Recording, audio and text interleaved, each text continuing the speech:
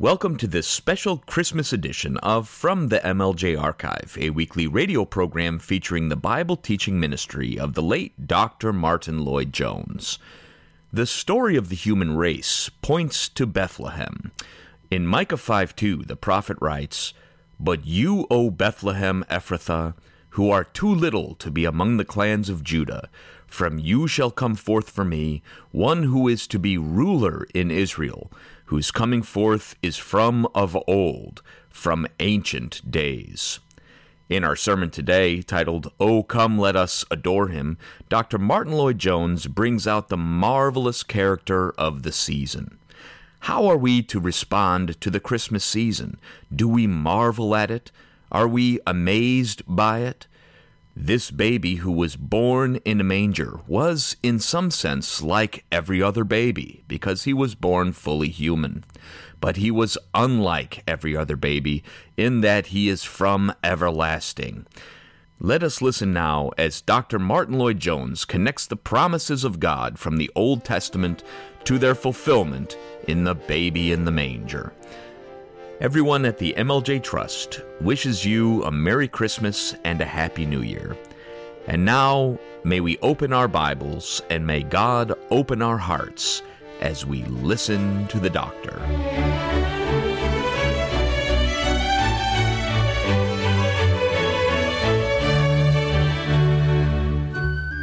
The words to which I should like to direct your attention for a short while this morning are to be found in the book of the prophet Micah, in the 5th chapter and the 2nd verse. The 2nd verse in chapter 5 of the book of the prophet Micah. "But thou, Bethlehem Ephrathah, though thou be little among the thousands of Judah, yet out of thee shall he come forth unto me, that is to be a ruler in Israel, whose goings forth have been from of old, from everlasting. But thou, Bethlehem Ephrathah, though thou be little among the tribes, the thousands of Judah, yet out of thee shall he come forth unto me, that is to be a ruler in Israel, whose goings forth have been from of old, from everlasting." We are met together this morning to consider what is, after all, and beyond any dispute, the focal point, the very center of the whole of human history.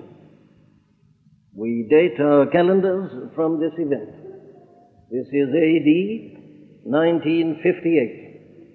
This is the center, the focus of the whole story of the human race. Now, this is something which is made abundantly plain and clear for us in the Bible itself. Everything in the Bible points to Bethlehem, to the coming of the Son of God into this world. The whole of the Old Testament is looking forward to it. Way back in the Garden of Eden, God came to men immediately after he had sinned and had fallen and in his shame, and gave him the great promise that the seed of the woman should bruise the serpent's head. And there immediately Adam and Eve were caused to look forward to Bethlehem. And as you go through the history, the record of the Old Testament, you find that every intimation given by God is in some shape or form pointing, directing, looking forward to this which happened there in that little place called Bethlehem. The whole of the Old Testament, I say, looks forward to it, points to it. And then when you come to the New Testament, the whole of it, of course, is devoted to it. Everything in the New Testament is pointing us to that. It all centers on this particular person. And in varying ways in the Gospels, in the book of Acts, in the epistles, and even in the book of Revelation itself, everything seems to focus attention on this babe that was born there in Bethlehem on that momentous morning. It is the central theme of the whole of the Scripture. It is, as I say, the turning point of all history, the focus of the story and the history of the human race. Well, now, It matters not, therefore, in a sense, where you may open your Bible, you will find somehow or another, somewhere or another, this reference. As I say, you get it in the Old Testament as much as in the New. And wherever you find it, whether it be Old or New, you will find always that every reference, however oblique, to this momentous event brings out its marvelous character, its amazing character, the extraordinary thing which happened there on that occasion. My argument is that you see all this in the New Testament, of course, explicitly, plainly, and clearly. In the Old Testament, it's always there implicitly. And what is always emphasized is this miraculous, marvelous, surprising, and unexpected character of it all. Well, now we are looking at just one illustration of this in this second verse of this 5th chapter of the book of the prophet Micah this morning. This is his way of describing it. He was given the vision, the revelation. He was given this insight. And he puts it on paper. He points forward to it.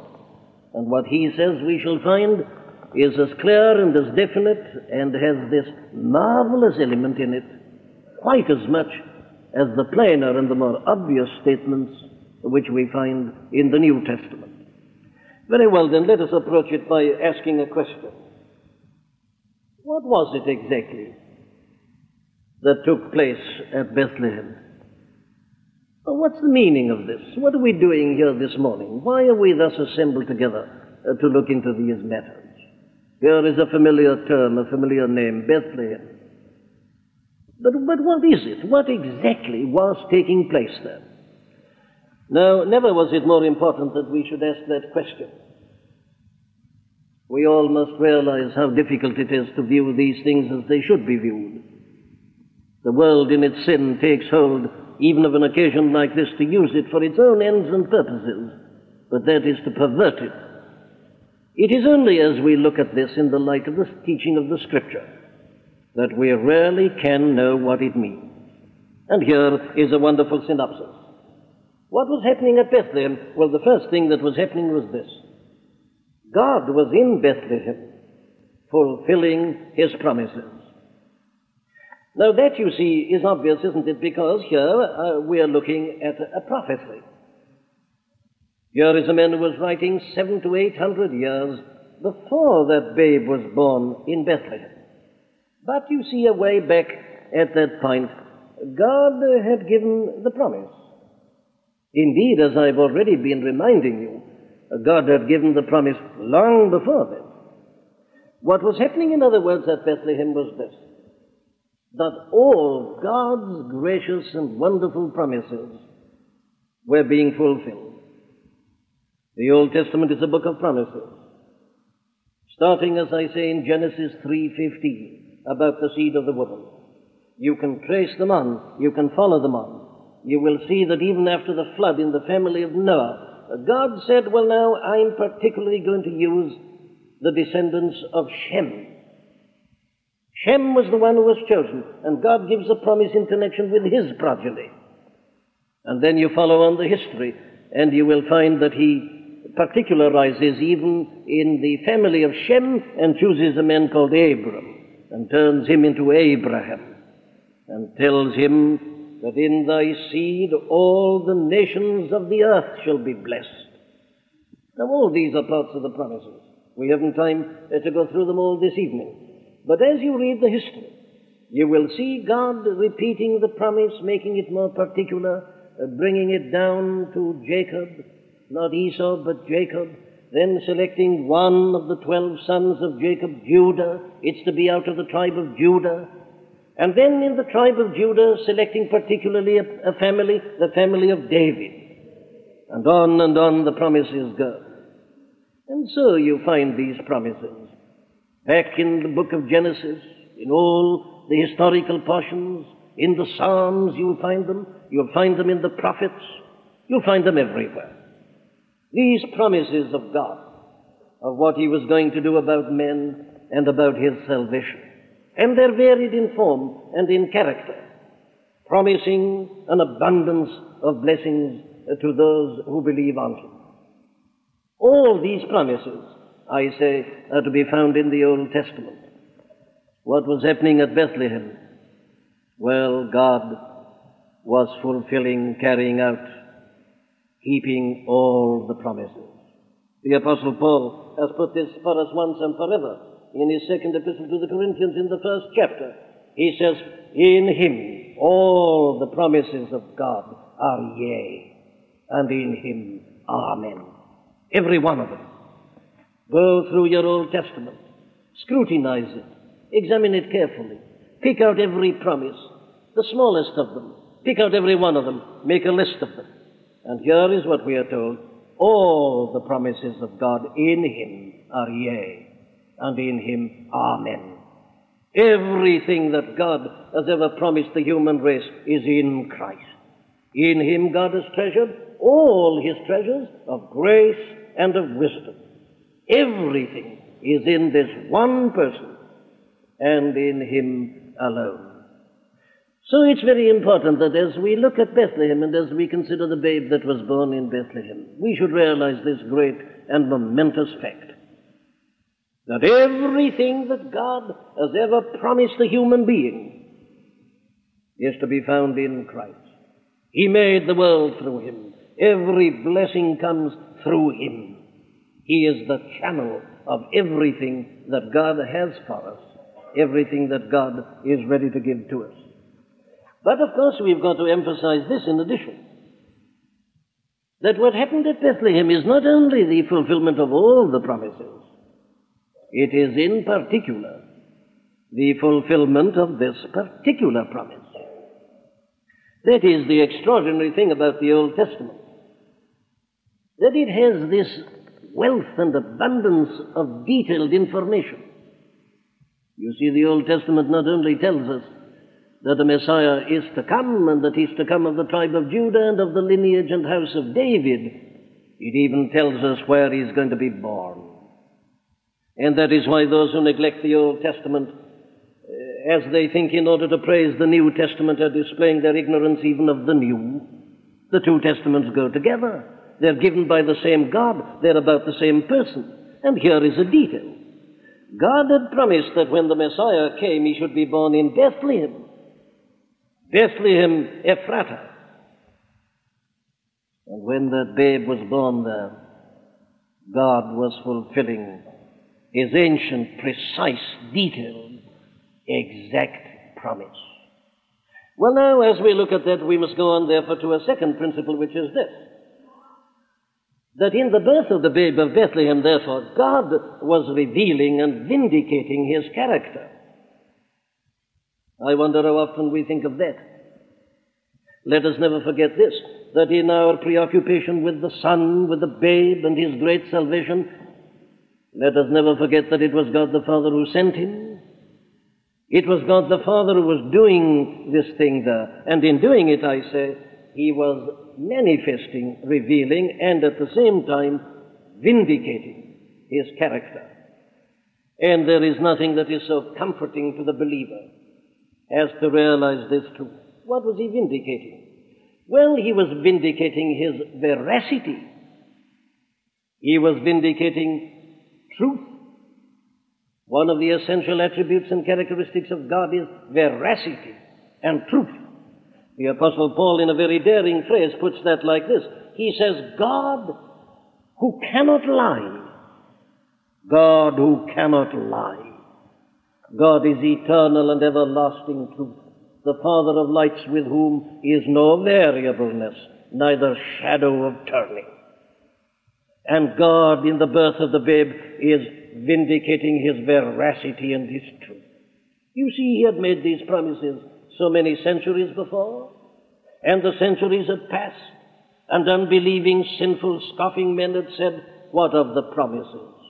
God said he'd send a deliverer, but the years are passing, the centuries are going, but where is the deliverer? And they began to say that God had gone back on his word, that God was not truth as he had claimed to be. The answer to it all is what happened in Bethlehem. God vindicates his word, his promise, his veracity, his truth. So you and I can learn this lesson this morning, that he is ever faithful, ever sure. God has never broken a promise and never will. His promises are ever sure. He is ever faithful. And then we see something else about his character. We notice here God's complete independence of circumstances. And if that isn't the most cheerful thing you'll hear this Christmas day, well, then I'm very ignorant. I know of nothing that so comforts me and cheers me as I look out upon the world today in its sin and its shame, its muddle and its confusion. And as I see the machinations of men and all their schemes, I know of nothing that is so comforting as to realize this, that God is completely and entirely independent of circumstances, entirely independent of what men may do or attempt to do. Where do I find that? Well, I find it here. Listen. But thou, Bethlehem Ephratah, though thou be little among the thousands of Judah, yet out of thee shall come forth unto me he that is to be ruler in Israel. Now, what does it mean? Well, it means this. At this particular point and juncture in history, Bethlehem, Judah, Bethlehem Ephratah, had become a most insignificant little place. Evil times had come upon it, owing to sin and owing to unfaithfulness. Though Bethlehem was, after all, the city of David, the greatest king that Israel had ever known, it had fallen upon evil days. It was one of the smallest of the hundreds and the thousands of Judah. You remember all these tribes were divided up into thousands and into hundreds, even as in this country, counties were divided up into hundreds. So it was in Israel. And this great possession of Judah, the tribe of Judah, had thus been divided up into thousands and into hundreds. And Judah should have been one of the greatest and the most magnificent of them all, but it wasn't. It had become one of the very least, one of the most insignificant. And yet, you see, in spite of that, it makes no difference at all to God's plan and to God's purpose. It doesn't matter what men may do. When God says that the Messiah is to be born in Bethlehem, the Messiah shall be born in Bethlehem. It doesn't matter whether it's high or low, whether it's experienced prosperity or adversity. It doesn't matter at all. And that is our comfort, I say today, that though men may make a shambles and a hell of this world, God is completely independent of it all. He's above and beyond it all. And though men may do his very worst, it will have no effect upon the purposes and the plan of God. In Bethlehem, one of the lowest, the very least of all the thousands of Judah, the Messiah was born. Yes, and I want to emphasize another thing. That in turn indicates this, that God is not only independent of our circumstances and all we do and all we produce. God has complete and absolute power over all and complete control over all. Where do we find that? Well, we find that in this most interesting way. Joseph and Mary didn't live in Bethlehem. They lived in Nazareth. And but for one thing, the Lord Jesus Christ would have been born in Nazareth. But we know that he wasn't born in Nazareth, he was born in Bethlehem. Well, how did it come to pass that he was born in Bethlehem? Well, you were given the explanation in that second chapter of the Gospel according to St. Luke. Caesar Augustus, the great emperor of Rome, and Rome, you remember, had recently conquered Palestine. Caesar Augustus, for no reason whatsoever, but to satisfy his own whim, as he thought and as everybody else thought, decided that he'd have a census. And he decided furthermore that all these Jews should go up to the particular house and lineage to which they belonged and to the city which was the center of their interest and of their home. And thus it was, you see, that by the decree and the order of Caesar Augustus, Joseph and Mary had to go up to Bethlehem. They had no choice at all in the matter. They would have been punished severely, perhaps by death if they hadn't gone. The emperor of Rome compelled them to go. Even Mary, in her condition, she had to go by the decree of Caesar Augustus. Yes, and not only were they compelled to go from Nazareth up to Bethlehem, they were compelled to go at a particular time and on a given specific date, which had been laid down by Caesar Augustus. Well, I needn't keep you, and I don't want to insult your intelligence. You see what was happening, don't you? What made Caesar Augustus do this? There's only one answer to the question. It was the Lord God Almighty who put it into his mind and into his heart, who governed every detail of the edict, who saw to it that Mary should be in Bethlehem at this precise time when the Son of God was to be born of her womb. That is, to me, one of the most glorious aspects of this message of Bethlehem and of Christmas Day. Caesar Augustus, the Roman emperor, the conqueror of the then known world, is in the hands of God. And God is able to control his innermost thoughts, his secrets, his innermost desires, his most secret aspirations. Everything is in the hands of God. He is not only independent of it, he controls it all. Emperors, dictators, empires, everything that you may like to mention, it is all under the almighty hand of God. So that here, in this unexpected and yet very wonderful way, God was revealing his absolute and eternal power. I don't understand a depressed Christian. I don't understand the sort of Christian who's worried about the future of the Christian church and the future of God's cause and God's name. Oh, I know that sin and evil are rampant over the face of the earth, but they were at this time. Rome was pagan, and the emperors were claiming for themselves the powers of deity and calling upon men to worship them. But a Caesar Augustus is but a putty in the hands of God. And it was God who planned that the census should be taken and that it should happen in this way and at that particular moment. God is vindicating his character, revealing his truthfulness, his independence of men and the world, his almighty and illimitable power. Those are some of the messages which we find at Bethlehem, but here's another. God there at Bethlehem was putting into operation and bringing into operation his great plan and scheme for the redemption of the world. Now, did you notice a very significant little statement in my text? Let me read it to you again. But thou, Bethlehem Ephratah, though thou be little among the thousands of Judah, yet out of thee shall he come forth unto me, that is to be ruler in Israel. I do trust we've got the significance of those two words. Unto me. It is God speaking.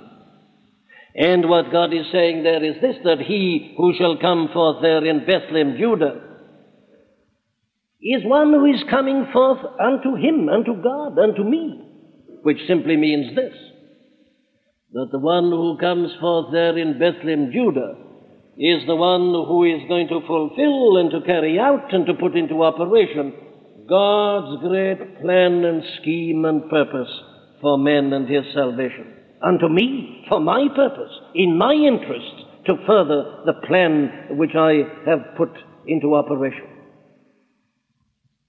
And that, of course, is the very heart and center of the Christian message.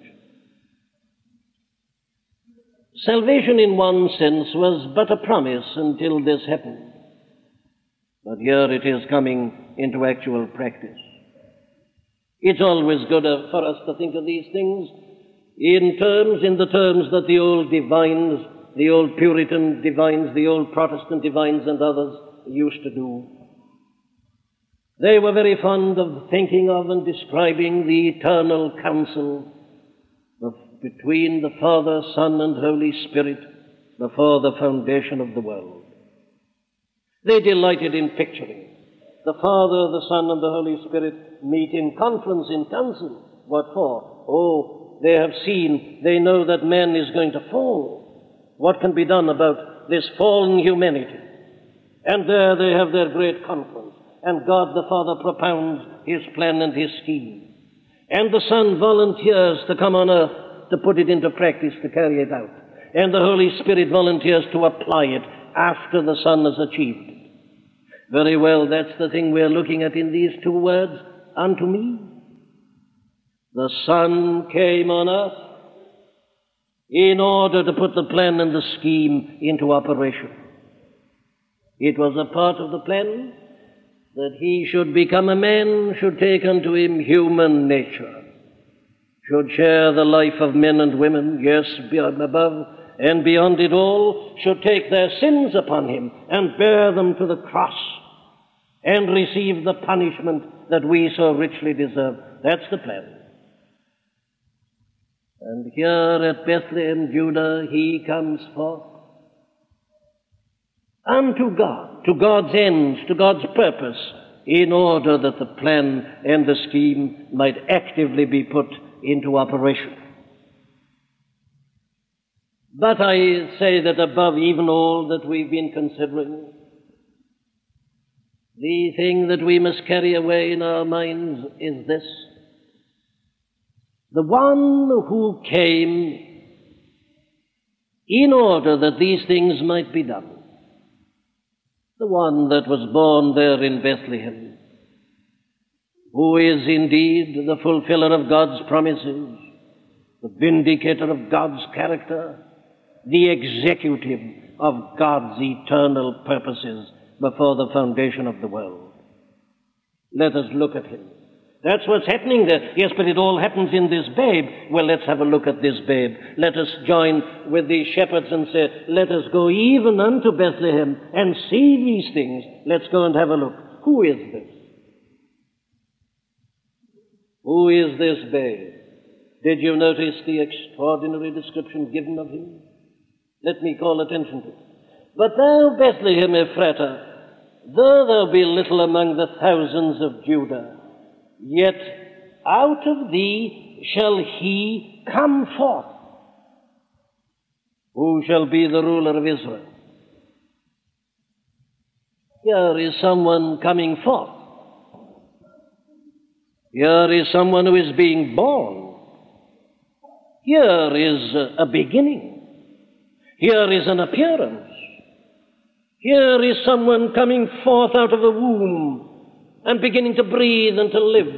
And they put the swaddling clothes upon him and they lay him in a manger. He's come forth. He's beginning. He's born. Well, what have we here? Well, here is a man. Here is a babe. Here is a true portion of humanity. Here is a human being. Here is someone born as everybody else is born. A babe. He's come forth. But you see, our text doesn't allow us to stop there. Have you ever heard anything like this before? Out of thee shall he come forth unto me, that is to be ruler in Israel. Evidently, it is a man who is to be the ruler. It is a man who is to be the Savior. Wait a minute. Whose goings forth have been from of old, from everlasting. Here is the contrast. It is the contrast between coming forth and whose goings forth have been from of old, from everlasting. Wait a minute. Don't assume that this is but a natural child, but a babe like every other babe. He is a babe. He's come forth. He's been born. Ah, yes, but this isn't his beginning. This isn't his origin. His goings forth have been from of old, from everlasting. And the expert expositors are all agreed about this verse, that Micah here has used the strongest expressions that the Hebrew language was capable of to describe the eternity, the everlastingness of this babe that came forth in Bethlehem. And here is the mystery, the marvel, the paradox of it all. He is a man, but he's God. He was born, but he didn't begin. He came out of eternity into time. He is begotten, not created. He is the eternal Son of God. He is light of light eternal. He is the one of whom John says, in the beginning was the Word, and the Word was with God, and the Word was God. From eternity, he had been going forth out of the Father, coming eternally out of the Father, co-equal and co-eternal with the Father. Lay hold on these two phrases, meditate, ponder upon them. His coming forth, his goings forth. What was happening at Bethlehem was that the only begotten Son of the Father, the everlasting Son, came into the world and began his existence, his appearance, in the likeness of sinful flesh, in the form of a man. And that brings me to my last point, which is this. That is his person, the God-man, the eternal Son made flesh, the Word made flesh. The other thing we are told about him is that he has come to be a ruler in Israel. And that just means this, that he is the one to whom God has given the kingdom of God.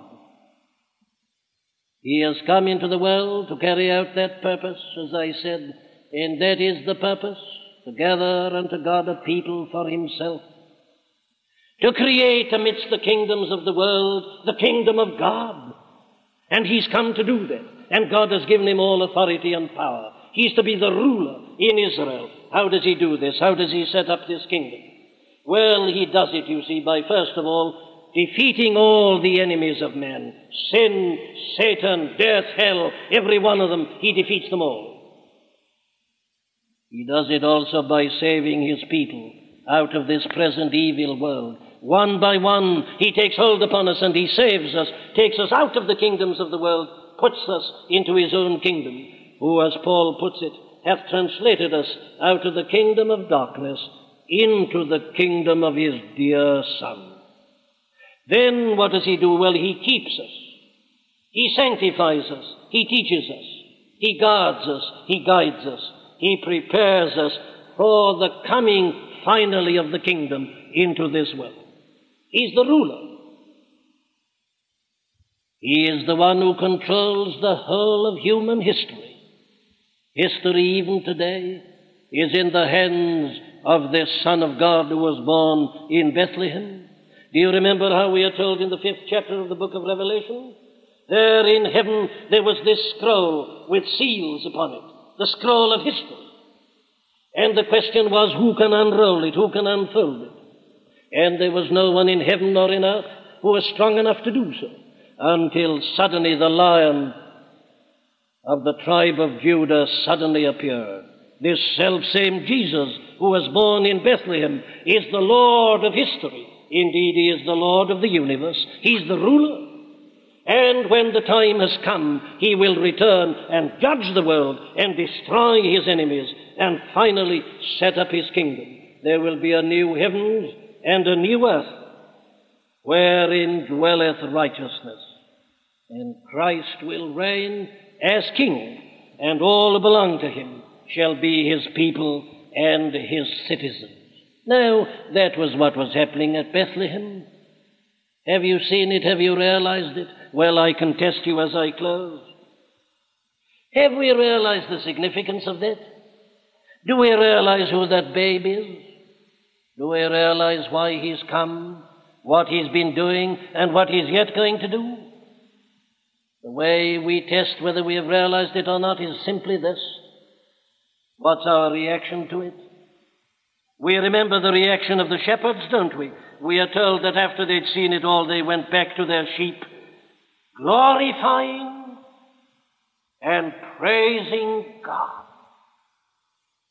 You remember what the wise men did when they came from the east and when they saw him? They bowed before him. They worshipped him. And they offered him gifts of frankincense and myrrh. That's the reaction.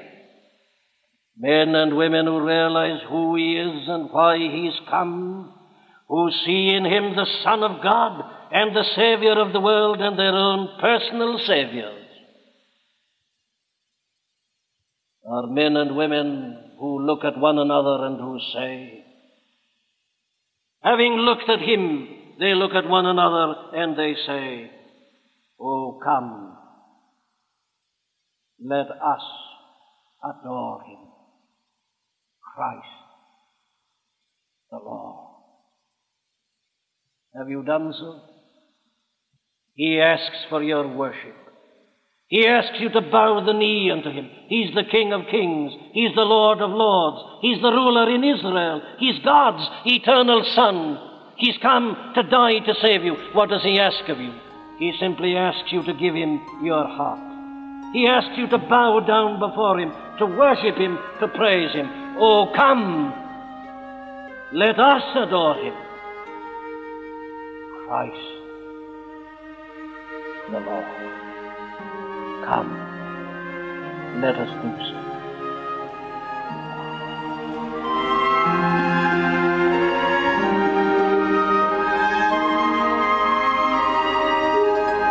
We do hope that you've been helped by the preaching of Dr. Martyn Lloyd-Jones. The MLJ Trust retains exclusive copyright ownership to all audio files of Dr. Lloyd-Jones' sermons, including all derivatives such as translations, modifications, or edited versions of the files.